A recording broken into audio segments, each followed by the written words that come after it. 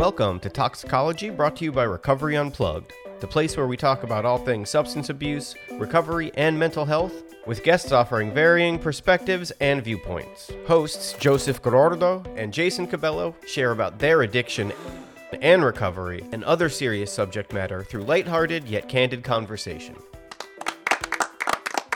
1, 2, 3, shoot.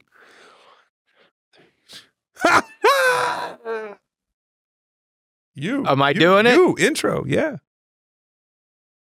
Welcome to another episode of Talksicology, greatest podcast in the known universe about all things addiction, mental health, recovery, caffeinated, sparkling waters, full body suit tattoos. We cover it all. 35 milligrams of caffeine. That's it? Yeah. 35? It's probably like, you know how people say that in champagne, the bubbles? Mm-hmm. The bubbles in the caffeine. Okay. All right. Not a sponsor just yet, but if you come across the I don't have my glasses on this one. Good and Gather. Good and Gather, carbonated. That's the Target brand. Caffeinated. There you Target's brand. Brought to you by Target. Target. Target. How you doing, Toxicology? Toxies. How you doing, Toxies? You have a name now. Yeah. Congrats. Yeah, you listening at home. You've arrived. You're a Toxie. So we did an episode of Toxicology a while back. You actually weren't here. It was just me with Miles Walker, who's one of the therapists at RU, specifically in the trauma program. Trauma therapy, yeah. And he has started, like every couple of weeks, he'll show that episode of Toxicology to the clients. Oh, okay. And it's real funny because, like, if they haven't met me, they'll see me at the facility and be like, "You're the guy from the show." Oh, wow. Yeah. And then also, fun fact that I think you'd appreciate, some of our like newer like intern type counselors have started to listen to random episodes of the show just to kind of like learn more about addiction, learn more about different topics within addiction, especially the ones that aren't in recovery themselves. And they said that this podcast has been really great for them to help, start to kind of understand more about the addiction stuff you don't learn about in school, We provide a service. Yeah. That's nice. Yeah. That's good to hear. Cool? Yeah. Yeah. Glad it's just not going unlistened. No. People listen to the show, right? Y'all are listening right now, right? Yeah. The sound of tumbleweeds. Why aren't they talking back to us? Yeah, I don't know. We don't do that anymore. Dude, I miss that so much. Yeah, we used to, if you're new to the program, we used to do live stream. Yeah. On Facebook and YouTube. And we used to get some interactions. We used to get a lot of interactions. Like our regular folks that came in every week. Yeah. Yeah. And that is one thing that I miss about the old thing. But I think I've talked about this before on this show, that I am not a person who enjoys working from home. Yeah. So any element that could get me out of the house for work is therapeutic for me. It's not one of those things that works for me at all. Why don't we ask people to send in questions? I don't know. Every podcast I listen to, like at the end, they're like, "Hey, you can reach us at info@whateverpodcast.com." That's huge. Yes. This is riveting content for the listener at home. Listener at home, executive decision. We now have an official Toxicology mailbox. It's my email address. Should I just give them my email address? Give it. I would not. Don't we have a Toxicology email address? I don't know. I think we do. Look, if we do, we're going to insert it in post, and it's right here. The official Toxicology. And if you're listening, it's we'll dub it in. Toxicology.pod@recoveryunplugged.com. Look, I'm sorry. I'm feeling a little silly. You're man. I'm jealous. I had some afternoon caffeine, and I'm going on a little 3-day vacation tomorrow. That's right. You're in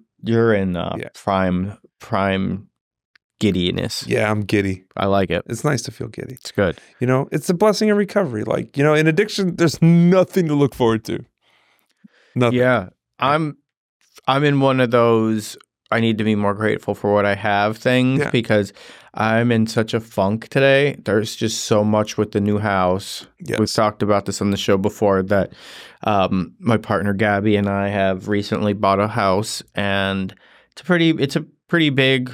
It's more house than I've ever lived in, and in my adult life, and we have a lot of stuff to do, and every time like we're still unpacking and we're getting stuff delivered and we're getting a bed for the guest bedroom, and it sounds like just bullshit. Yeah. Like if I heard when I was living in a fucking public bathroom and heard somebody bitching about this stuff, I would have been pissed. But it is hang out at public bathrooms and listen to people. I listen to podcasts when I lived in, I could charge my phone in there. Yeah. I could, do my dope in there, and Do you want a pep talk? Do you want me to like fucking? No, I just listen, motherfucker. I need to look within. Listen, I need to look within, and I realize that you have a house. I have an amazing life now, and for me to just be like humdrum about it and be like, too many Amazon packages on the porch. I gotta go to my podcast today. Where? Yeah. So I get it, and I'm well aware of it. However, like I gotta go to the house with my beautiful girlfriend and unpack all our my cool stuff, all my skateboards and stuff, and paintings and artwork. We don't have the kitchen set up. We'll probably have to order takeout. I have discovered Instacart. Oh my God, where have you been? Because I like the grocery store, so I've always been like, I'll just do it. But when I was on the road with Kiss, I needed some stuff, and it was like, I had one day off, and I wanted to go to the gym and then like sleep in and not have to get an Uber to go to the grocery store. So I was like, you know what? Let me try this Instacart thing. So then I tried it when I got home, and I didn't realize that I had like signed up for the, if you use it more than whatever time, then you're signed up for the service, so you get the free delivery. Yeah. It's already paid for itself. It's fucking worth it with the time spent. Yeah. And Instacart, man. I'm becoming a modern man. I get the Uber One. You pay like $9.99 a month for Uber One. Mm-hmm. And like they I don't know, you save some money somehow. But they start to send you these offers. They're like, hey, like since you're an Uber One guy, like 2-for-1 tacos if you want. Yeah, wow. It's just like fucking. We're gonna send you a pizza just because. And if you're smart with that shit, you can get like $40 worth of food for like $8. What? Yeah. I'm gonna have to. Gabby's really good at that stuff. I will. She's really good at it, but we're also to the point like if this is gonna take more than a half hour, then it's just not worth it. Like I'll just pay for. But anyway, so listen. Bottom line, you have a kick-ass life. Yes, I know. I need to get my head in my ass. I also have a kick-ass life. Yeah. Right. Like you're unpacking your new house. I'm going on a trip tomorrow with my beautiful wife to Montana. I'm not worried about getting dope. Chill. I'm not worried about smuggling drugs through the airport. Like, and listener at home, if you're listening and you're like, fuck these dudes bragging about this shit, we're not bragging, because the lives that we have today came as a result of getting into a life of recovery. Right. That was offered to us by treatment centers, by people in the rooms of recovery. Yeah, a lot of 12-step stuff. And at the end of the day, like we're, if you're in a dark place, we're offering that to you too. It's available to you. Yeah. It's available to us all. Yeah. Yeah. And it doesn't have to be treatment. It's working steps. And, my sponsor will tell me, stop being such a insert word there. Like, what word? I'm not going to say it on here, but like, for me, like, stop being such a little. Oh. Yeah. Like, get your head out of your ass. Yeah. Like, if you're not grateful for everything you have and you're feeling like shit, get out there and fucking help somebody. Yeah. Get out there and do something about it. Fuck yeah. Yeah, exactly. Yeah. Woe is me about your fucking life. Yeah. You have a great life. Yep. Speaking of great lives. Speaking of great lives. Great tattoos. He's got 2 moms. He's got an extra mom. Yeah. How cool is that? That is pretty cool. Yeah. I forgot to tell him. Like now that's like, anyway, our guest today is a beautiful individual. shares with us a really cool story of recovery with some topics that we don't get into all the time. Right. You know, some Yeah. interesting experiences outside of kind of the traditional addiction story. He's a man in recovery. He is a RU alumni, now RU employee. I love it. You know, we say he works in admissions, but you know the official name of the admissions office Life-saving is center. the Life Saving Center. He works in the Life Saving Center for Recovery Unplugged.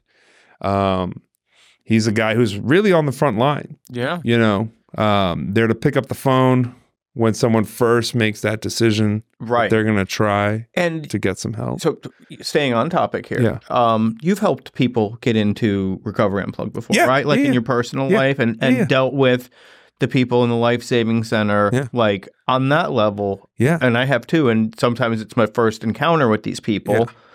And they're always just so like, oh, this is a friend of yours. It's great. We're going to keep you informed, blah, blah. And then so you get to kind of see what the family members go through when they're getting their loved one into treatment. Like you're included if the person wants you to be included, you know, in being informed about what the next process is, what they're doing, even down to like they made it on the plane, they're on their way here, they got picked up from the airport. Like you get informed, like you're part of the process. And the Life-Saving Center, it's we're a well-oiled machine at Recovery Unplugged. Every department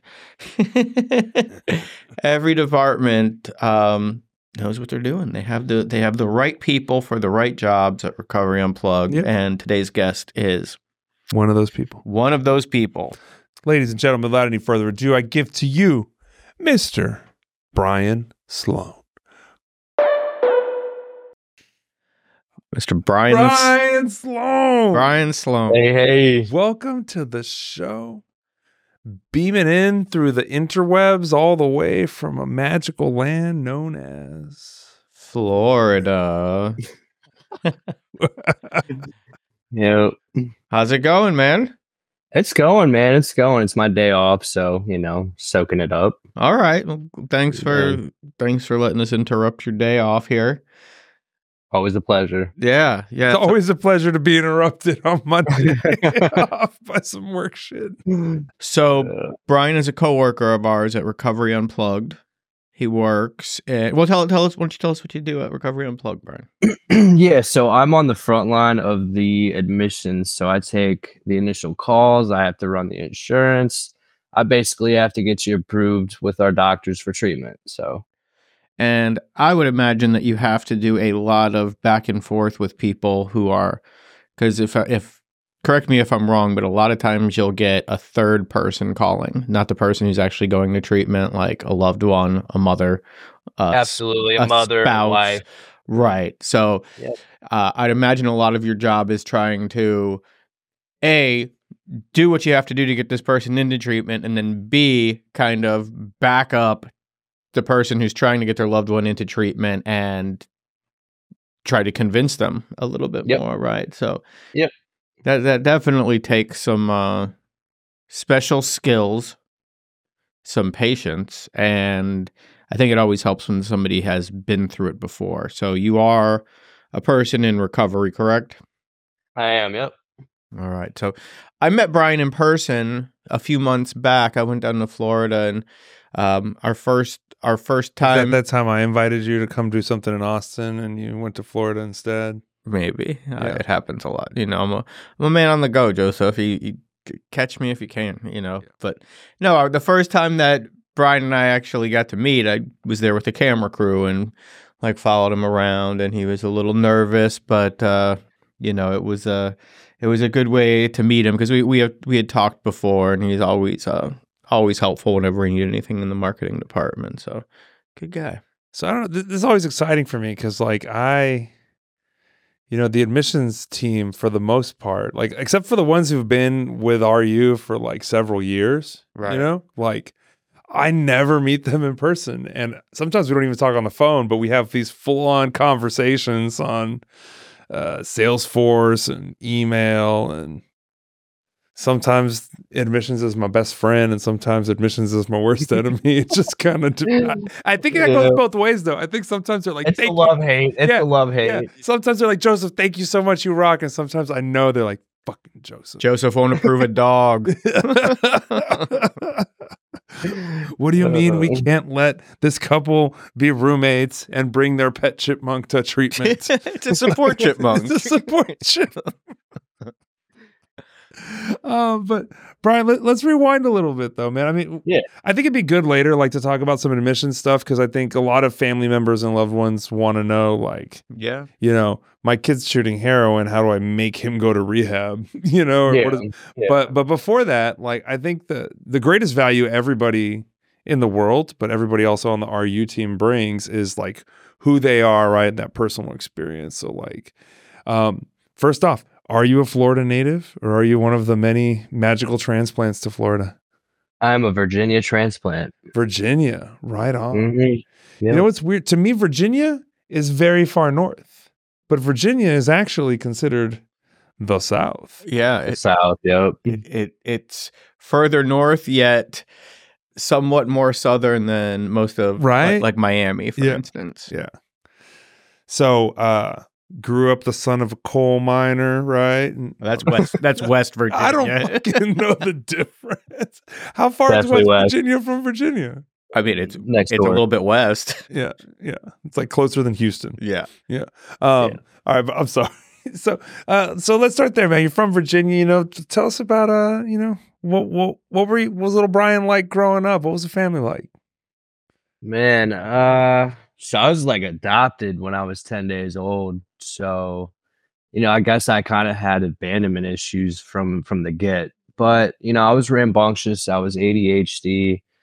I was diagnosed with like, you know, anxiety, depression at a real early age, you know, elementary school. Wow. So, you know, my genetics, both my parents, like my biological parents were, you know, addicts. So it's kind of in my blood, you know, so to say, I guess.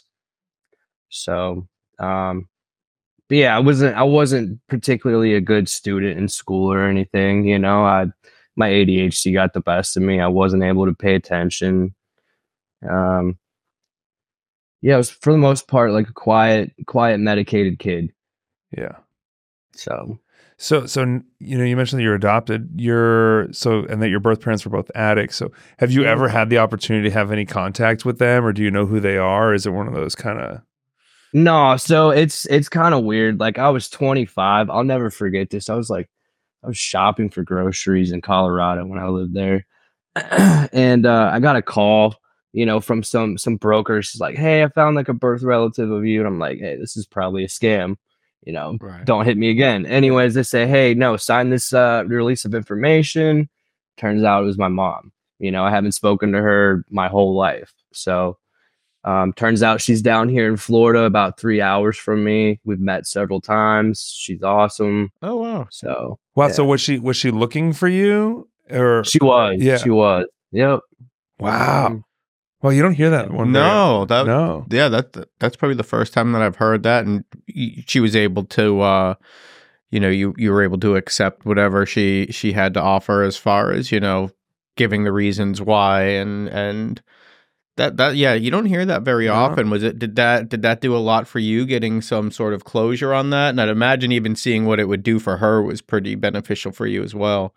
Yeah, it was like almost life-changing, you know. We started talking that day. She flew out, you know, a couple days later. We met in person, you know, just kind of hit it off from there. It was like, you know, 25 years of not knowing you. Right. I can't soak it up in 1 week, you know. It's a forever going process still. So, and is she in recovery now? Because you said that she had some issues. She is. Yeah, oh, wow. She's got a few years now. Okay, yep. That's awesome. Mm-hmm. So one of the big questions that they always have with addiction is like, you know, the nature versus nurture thing, right? Like how much a role does genetics play in this? And so clearly you've got the genetics, but what was your adopted family like? So I actually come from a pretty, you know, good family. My father was an anesthesiologist. My mom was a school teacher. My dad worked long hours. You know, being a doctor was kind of stressful for him. So, You know, he would come home kind of angry, bringing his cases home with him. You know, so I saw a lot of kind of, I don't know, I guess abuse at an early age. So, but my mom was my rock. You know what I'm saying? She's always been there for me. I call her every day still.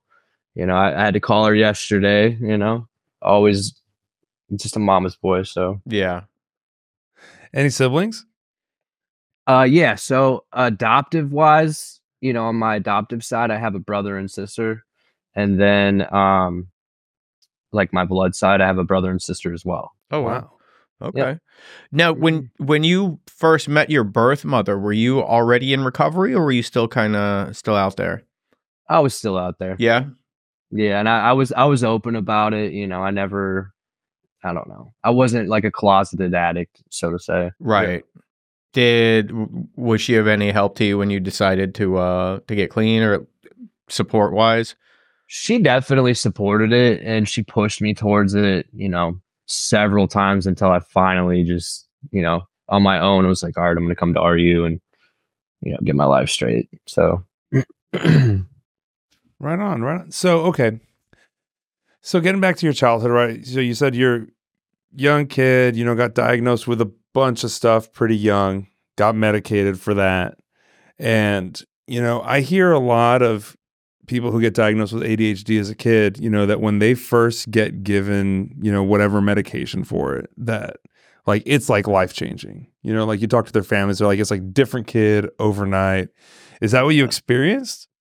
I mean, I was so young, but I know that I wasn't like myself. I was so medicated that I was just kind of like in a zombie-like state. Wow. So like I was socially awkward, you know, I was picked on because of it. You know, I wasn't really liked until like, you know, I don't know, my teenage years, so to say. Yeah. And so at what point do you start to feel, you know, at what point does, you know, drugs and alcohol start to enter the picture for you? Oh, I got shipped off to military school when I was 13. Oh, which one? Fishburne Military School in Oh. Virginia. Right on. Yeah. Okay. Yeah.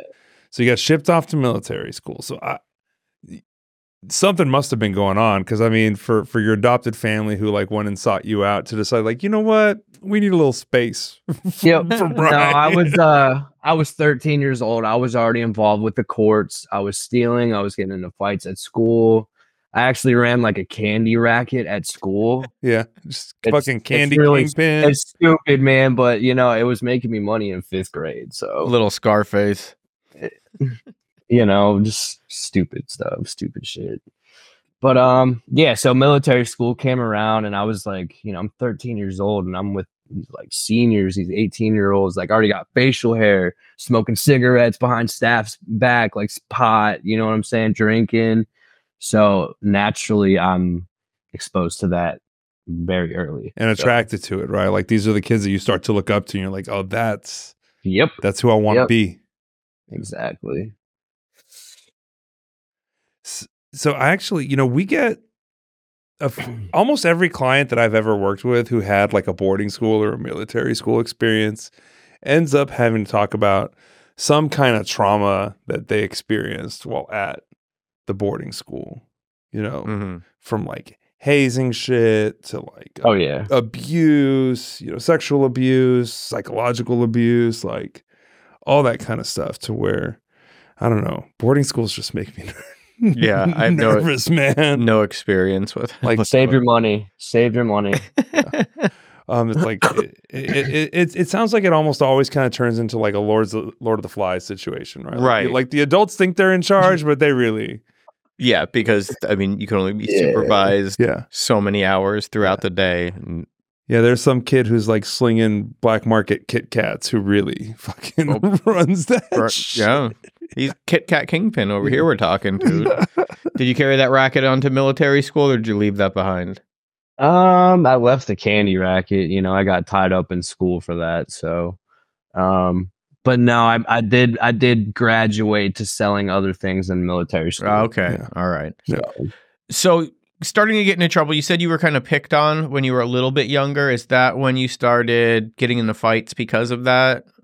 Like, yeah, So I mean, I would get picked on like so much that, you know, it's hard. It's weird, man. So I just finally snapped and was like, all right, you know, got to stand up for myself. Yeah. Because I'm not a big dude. You know what I'm saying? I'm like 5'8", 150 pounds.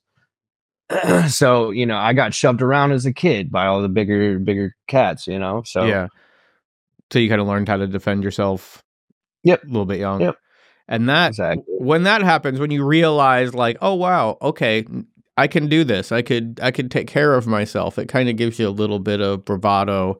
And then at some point it stops becoming just like, I'm going to wait for somebody to pick on me. It's like, what the fuck are you looking at? You know, Yep. you get a little bit of that going, and especially being a little guy. You know? Was that your move? The like, I'm gonna blow up real big before you can even start the shit to kind of kind of, yeah. So so you go to military school to get straightened out, and instead you become better at what you were doing anyway, right? You graduate from selling, you know, I don't know, Kit Kats and Twinkies and whatever the fuck else to selling some drugs. You know, Yep. what's, you know, so what did you graduate from military school? Like, is that where you did your whole high school career? Did you eventually convince your family you had reformed and got to go back home? Yeah. So, I mean, a couple of my buddies got kicked out for hazing, you know, and I was like selling with them. So I saw them get kicked out. I was like, all right, I'm kicked out too, I guess. Yeah. So, you know, And next thing I know, I ended up in like, you know, public schools, and that was just, you know, a mistake. So, so what starts to happen when you get back into public schools? I started skipping school. I was selling drugs at school. I was only showing up to sell drugs at school. Yeah, you got to be where the market is, right? Exactly. And I eventually got caught. I got put on probation. I violated that probation. This is all before I'm 18. So my probation officer like pulls me into her office one day. He's like, "Hey, you know, you're fucking up bad. Like, we gotta do something with you." And like ships me to a wilderness camp for an entire year. That's another place that people have all kinds of trauma like from. some outward bound kind of thing. Yeah. Basically a manual labor camp for teenagers. So yeah. Where was that at? That was also in Virginia. It was in a city called Dillwyn. So was it like, so a lot of those behavior modification boys ranches, whatever you want to call them, like they run on the old therapeutic communities model, where there's like a lot of like peer-to-peer accountability expected, and there's like some sort of point system, right? Where like every time you do something wrong, you like lose a point or you gain points, and then some sort of like structured like labor, and it's usually pretty like pointless labor. Yeah, super pointless. Digging up tree stumps just to put them back in the ground and then cover it back up. Yes. So it's a psychological thing. Sounds like it's something that has no purpose or meaning to it on purpose. Just a discipline, you know, in the most extreme way, I guess. Yeah. So coming out of that, you know, I used to work with adolescents, you know, back in the day, and most of the adolescents that we got referred were, you know, CPS, involved with the courts somehow. And, you know, I eventually had to get out of doing that because like, it felt like, especially the kids who were coming from the system, like what we were doing was like actually making things worse, right? Like helping criminals become better criminals, helping drug addicts become better drug addicts, you know. Little pothead 14-year-old gets wrapped up in the system. Now he's meeting the 16, 17-year-olds who are shooting heroin, right, and getting into that. And, you know, you know, was your experience with that kind of similar to that? Absolutely. I saw all these older dudes doing it, and I was like, oh, they're cool, you know, like they have lots of friends, or they got girlfriends, you know what I'm saying? So why not? Yeah. Maybe I'll be cool. Yeah. So stupid, but yeah. Was that one of the driving factors for you? Is like, you know, almost like trying to find some way to like get in with a crowd and like be Yeah, and accepted. I think that stems from that childhood, like being picked on, kind of, kind of wanting to feel wanted. So, Well, even I would even like take it further back, and be like, from being adopted and like that initial, that I like, because I had it like my parents divorced, right? So I wasn't adopted. My parents divorced, and I always had this thing of like, well, why didn't my dad like want me? Like, why didn't he want to be around me? Almost like that very famous Fresh Prince episode. Which one? When Will's dad comes to visit, and then Will's dad leaves without saying goodbye, and he yells at Uncle Phil, and he's like, "Why don't he want me, man?" No, nobody. Nah, sorry. Whatever. I thought y'all were cool. But anyway, I don't know. I look at like my story, and like a lot of it is driven by like this desire to like be the Fresh Prince of Bel-Air. Yeah, exactly. fire. But no, I can relate to the feeling. Yeah. The separation anxiety, the abandonment issue. Yeah. And wanting to fill that void with, and what can you at that age, like finding the streets, finding, some sort of purpose to fit in, and having a little bit of a chip on your shoulder. What better way to like show you what I could do, like I'm going to be a fucking drug dealer, or I'm going to be a cool guy and fight people and all that stuff. So eventually graduate high school. Yeah. GED.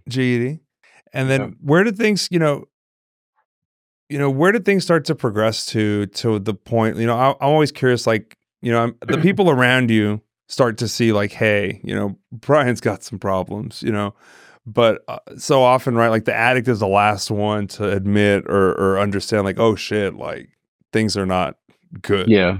It's like, at what point in your life, at what age is it that you start to realize like, this is not working for me, something has to change?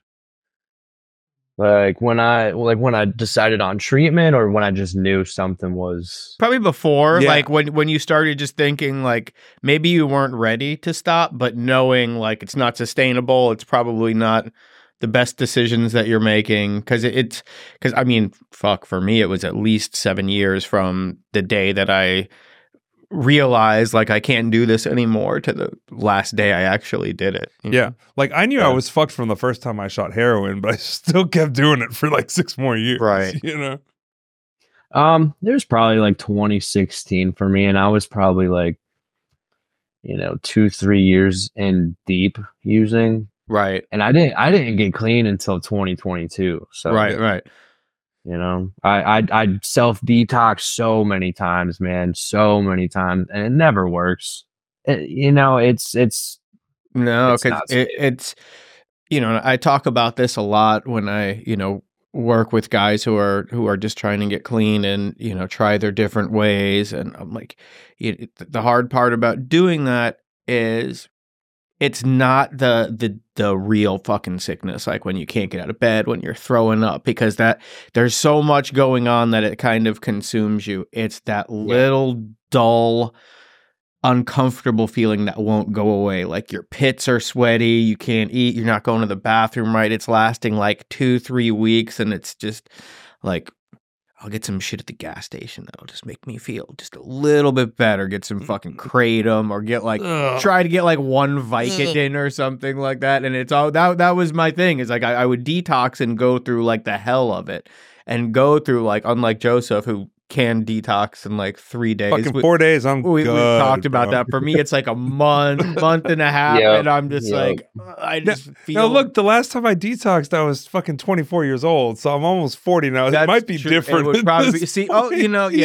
that's probably a good point, because I was in my 30s when I started like detoxing and stuff. But it's that little dull feeling that makes me want to get just a little something, and then once I would get that little something, I mean, it would hit my lips, and I'd be like, this ain't gonna do it for me. So down to Overtown, Overtown.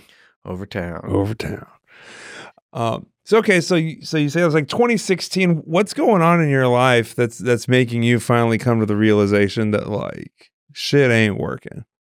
In 2016? Yeah. When you first kind of accepted it. Man. I experienced like my first like week of withdrawals. Mm-hmm. And I had psychosis. I was having hallucinations. Yeah. You know what I'm saying? Dude, I was a huge benzo guy. So Oh, that's rough. Yeah. yeah, and I don't know. So I was self detoxing, and I'll never forget this particular dream I had, and it was definitely psychosis. But I was in China. You know, in some snowy mountain, and I was trying to get Donald Trump to pardon me because I didn't have my passport in China. Oh man.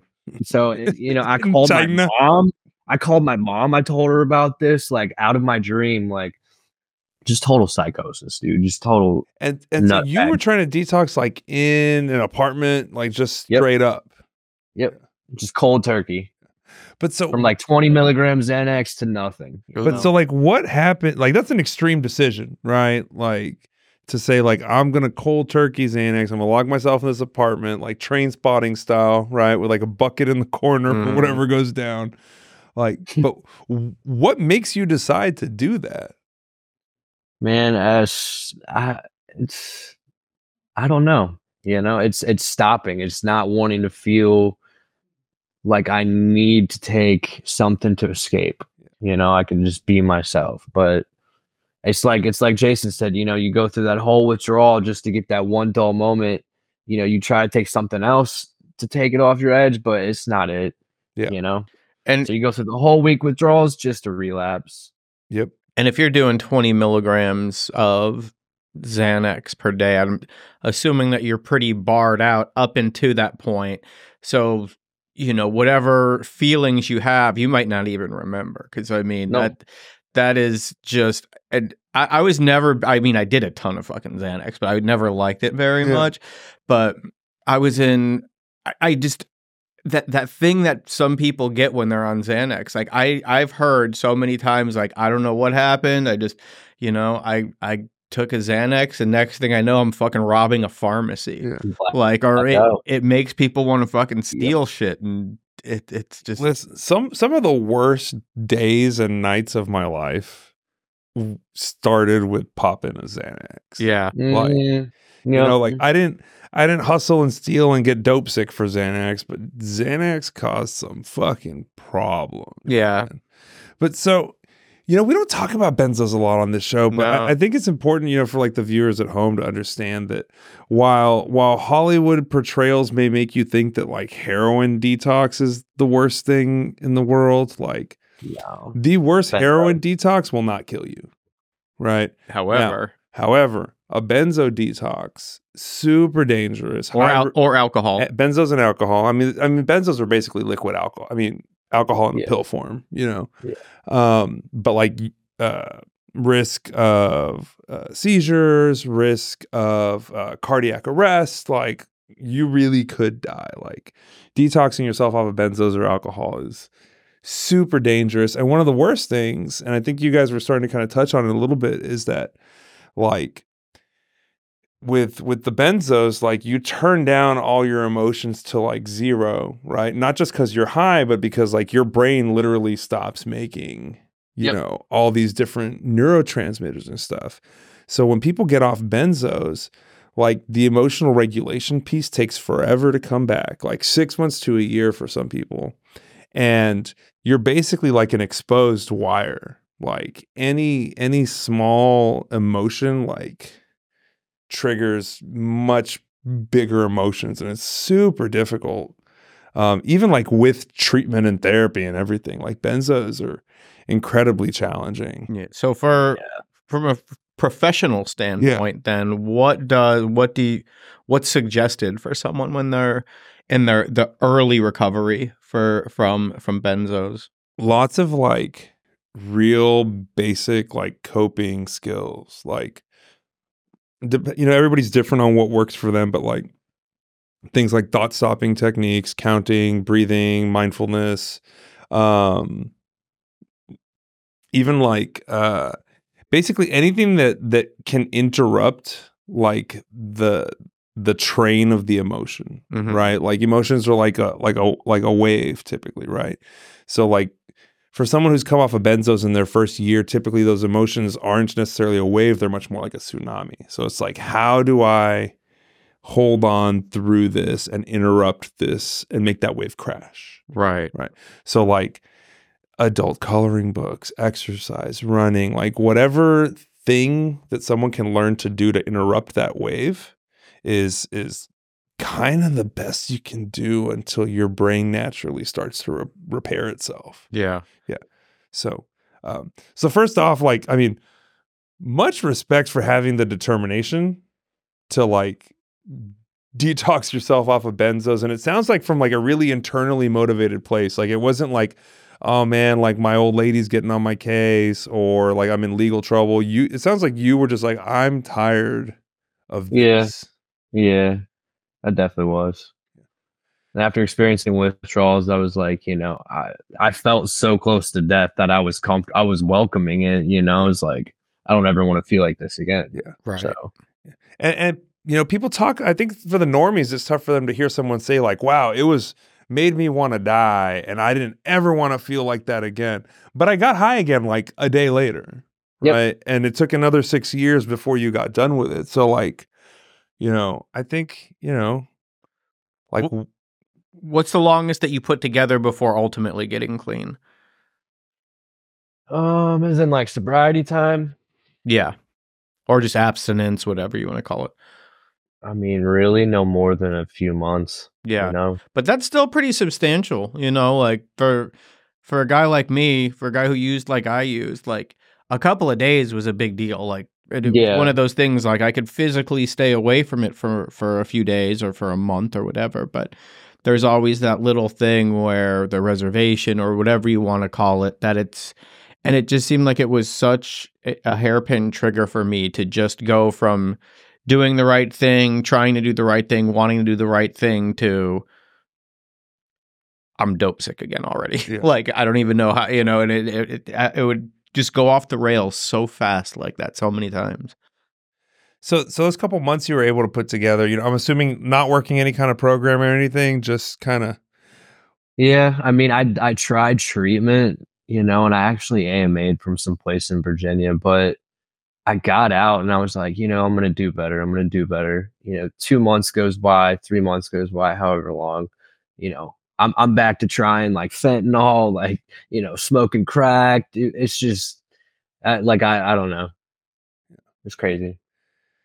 And that's the part that people don't get, right? Is that like, at least for me, right? Like without a program, without doing some work on myself, right? Like my internal condition without drugs is so horrible that like eventually it's like, what? Smoking crack, shooting some, that seems like the best option right now. Yeah.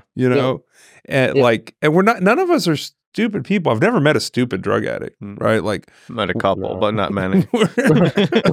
We're all fairly intelligent people, Right? Yeah. I mean, some are like I've met some fucking genius, but like we all get to a point where like the way I feel inside is so shitty that like almost killing myself with drugs is probably the best option right now. Yeah.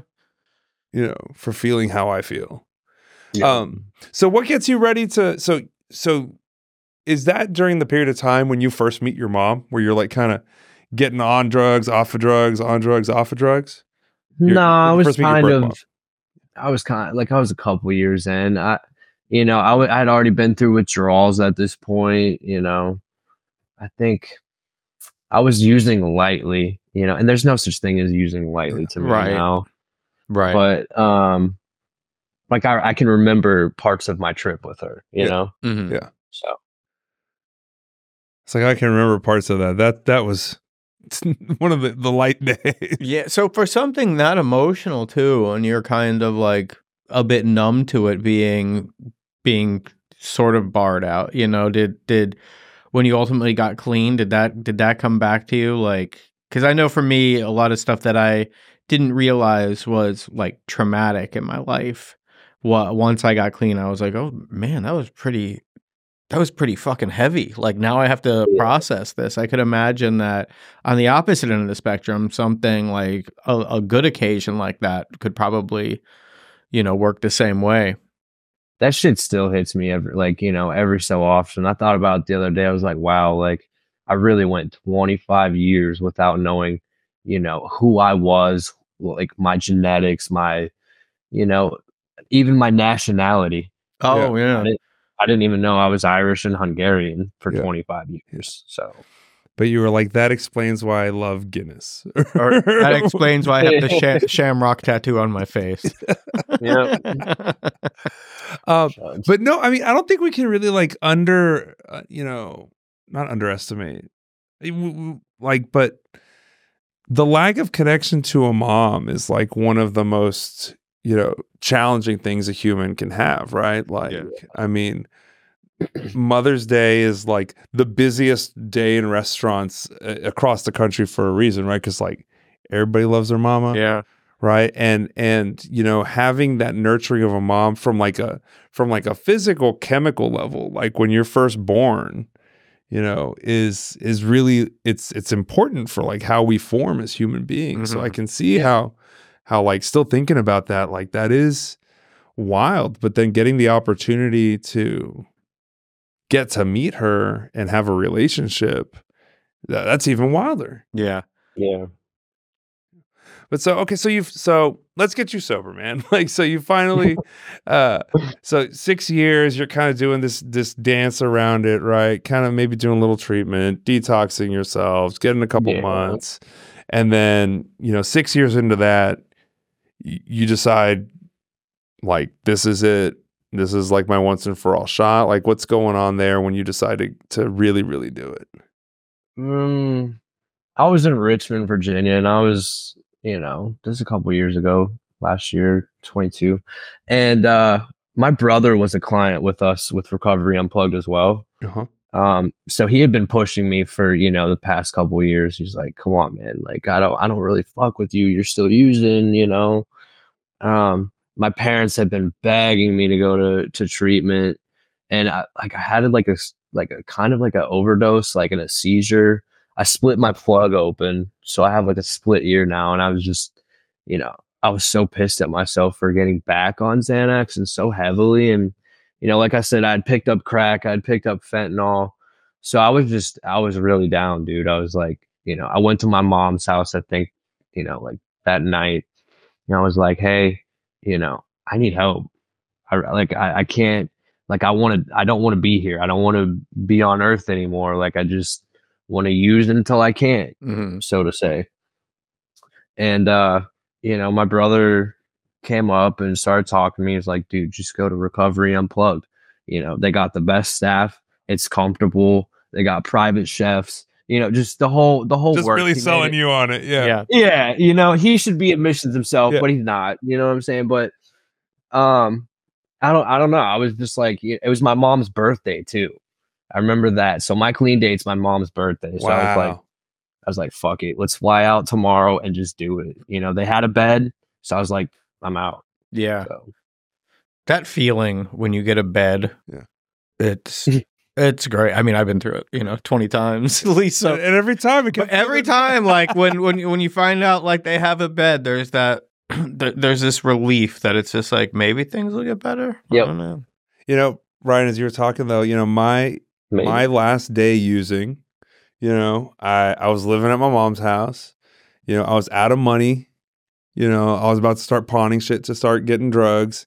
And I went to my mom and I was like, Ma, like, I'm fucked up. I want to get sober. I will go to rehab.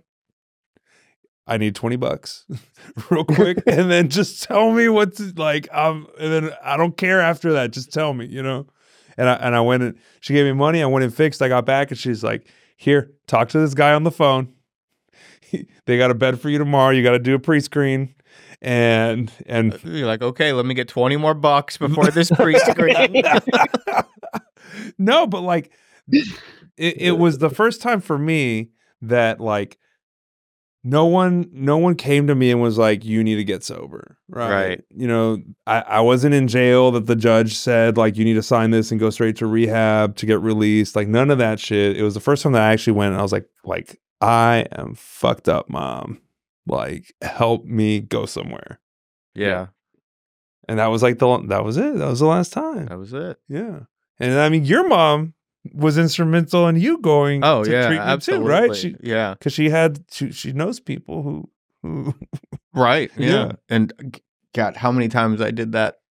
I just need $20. Like I would write notes and be like, never give me money again after this $20. And she has like a stack of them. At one point, I was living with my mom and she'd gotten me a job with the school district. I was working the front desk at an elementary school. And I had my poor mom like so codependent and sick that like I would wake up in the morning and there was $20 sitting on my nightstand because she was like, so he can go get fixed up without trying to steal from anybody or do anything stupid. And I'm like, we should save this episode and just do it for Mother's Day. Yeah. Rerun it. Shout out to all the moms. Shout out to all the moms. Shout out. And Yeah. three baby boys doing okay right now. Yeah, we're doing all right. Yeah. Yeah, right. Yeah, right. So you go to treatment, you go to RU, and I mean this show's not about like, oh my God, RU's so fucking awesome. But like But it is so awesome. but like what was different about your experience there, you know? Man, my thing was the staff. Like I truly felt welcomed, you know, like I came in, dude, and I was ready to punch someone the fuck out, dude. Like if you look at Kipu and can find my photo on there, I can find it. Yeah. I look angry, dude. They you know, Zach wouldn't come up to me for 3 days because I was angry. It's like, So- no, not that. And for our viewers at home, Kipu is our electronic medical record system that we use where and because it's online and it's on the internet, everything on there lives forever. HIPAA compliant. HIPAA compliant. Yeah, you can't. It's not like on the internet. Like you can't Google. Yeah. No, yeah. But so you come in there and even though you went willingly and voluntarily, you were still giving off the aura of like, do not fucking come near me. Yeah, so I had agreed. I was like, all right, I'll come down and do 30 days only. But I get to I'm punch only people in doing- the face. Yeah, I was like, you know, we'll see if I'll take this shit seriously. I came down, you know, I think it was like Marissa, it was like Travis, Zach, a couple of the clients, you know, they were just reaching out to me, Mhm. like making it a point to get me to talk to them. So eventually I just, you know, I broke my walls down. I was like, what's up? I'm Bryan. You know? Yeah, those were when I was at Tech. Those were your type was the kind of guy that I would get along with the best because it was always like, maybe I'm not here to cause shit, but just don't fuck with me, you know. And, Exactly. Yeah. I think you met Austin, right? Austin Roush, the tattoo artist guy. Yeah. So he was one of those guys. He wasn't necessarily like, I'm going to punch you in the face, but he's just like, I don't know why I'm here, man. I don't want to be here. I think you just like for sure broke his HIPAA. He was in PhD with my brother anyway, so I know all about him. Yeah, so He's a great dude. Well, it's fine that you know, but it's just going on the internet.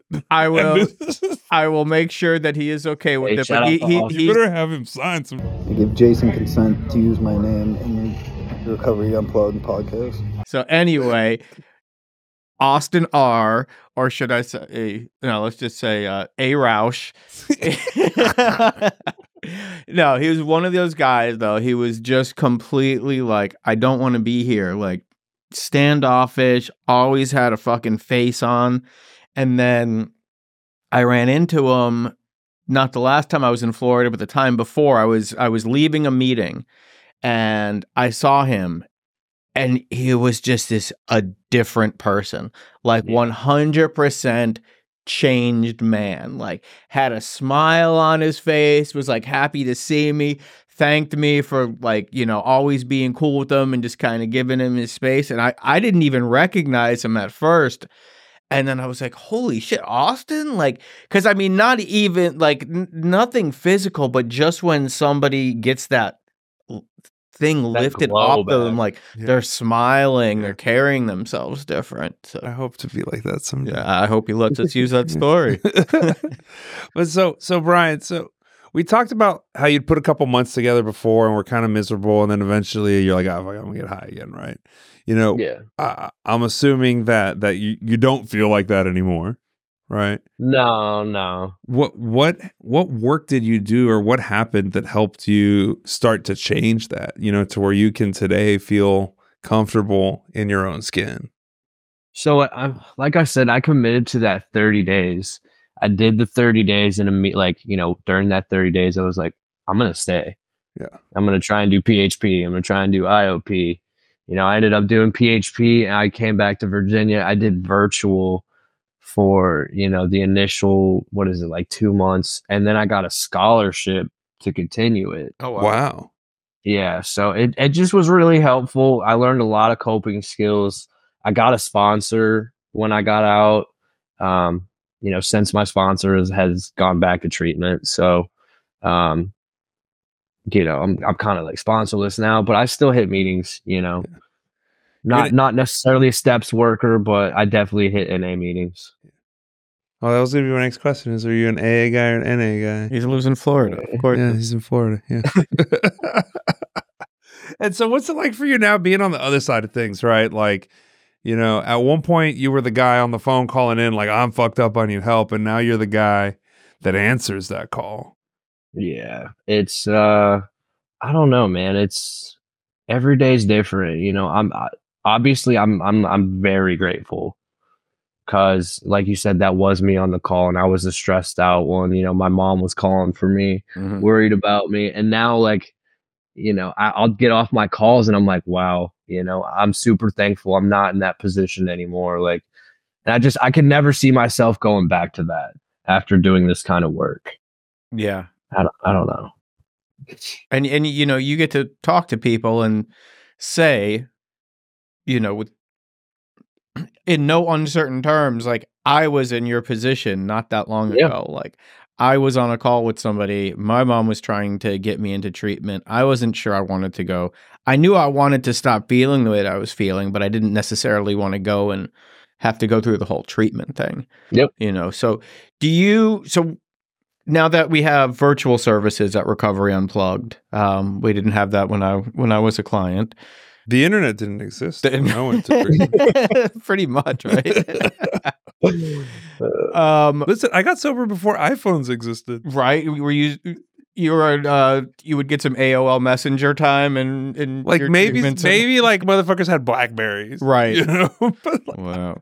But so, how do you go through a little bit of what you would tell somebody if they're wondering what type of treatment for them, whether it be in person or virtual treatment? How do you decide like maybe this person fits better for virtual, or maybe this person needs more in-person care? I mean, you can usually tell by what they're reporting, for usage wise. I mean, ultimately that comes down to our doctors. But if someone calls in and they're like, hey, I'm struggling with depression, anxiety only, I'm going to recommend that virtual program. I'm like, hey, do you have an ideal setup at home? Like, are you open to doing like a virtual, like 3 hours a day, 3 times a week kind of thing? And then I'll go into the spiel like, hey, I did it myself and it was very beneficial, right? And I think this could do a lot for you as well. So I have questions about the virtual thing, right? Because I'm old. For you doing it on the virtual, because my concern has always been like, how much are you able to connect with the other people? Like you said it right. The difference at RU was the staff, right? The people that you connected with in treatment, like was it, how was it, having your process group in a virtual setting where you'd never met any of these people in real life? Like how did that translate? I felt comfortable within my first hour. The whole thing about RU too is it's not a huge program with, an excessive amount of people. We got like 40, 50 clients, it's not overwhelming. And with the virtual, I think, at most there was maybe like 11 people in there, and I don't know. The group the group facilitators that do the virtual are very engaging. They'll make sure that you do a checkup with them, each morning. So right. It's yeah. So for you, there was no value lost in doing it online. No, not at all. I mean, I would have preferred to stay in Florida, but I chose to come home holidays. So what's life like now? You know, what's, you know, outside of, you know, you didn't get sober just to work in treatment, right? Which is, although we like love what we do, right? Like there's more to life than just that. So what else, what other good stuff is going on in your life, man? Well, I mean, since getting sober, you know, I have, you know, an amazing relationship with my family again. They're all very accepting of me. I don't know, man. I'm able to live again. You know, I'm not living in squalor, thinking about my next fix, or, you know, I don't know. Even on my day off, like today, I'm like, I check up on my work emails to make sure my clients are getting in, you know. I don't know. It's just everything's different to me now. Like, you know, I don't know. My quality of life is actually there. So Yeah, That's awesome. That's great. that's beautiful. Yeah. It's about that Is time. it that time? I think it's that time. It's that. Do you know what time it is, Brian? I don't. It's rapid fire question time. It's rapid fire question time.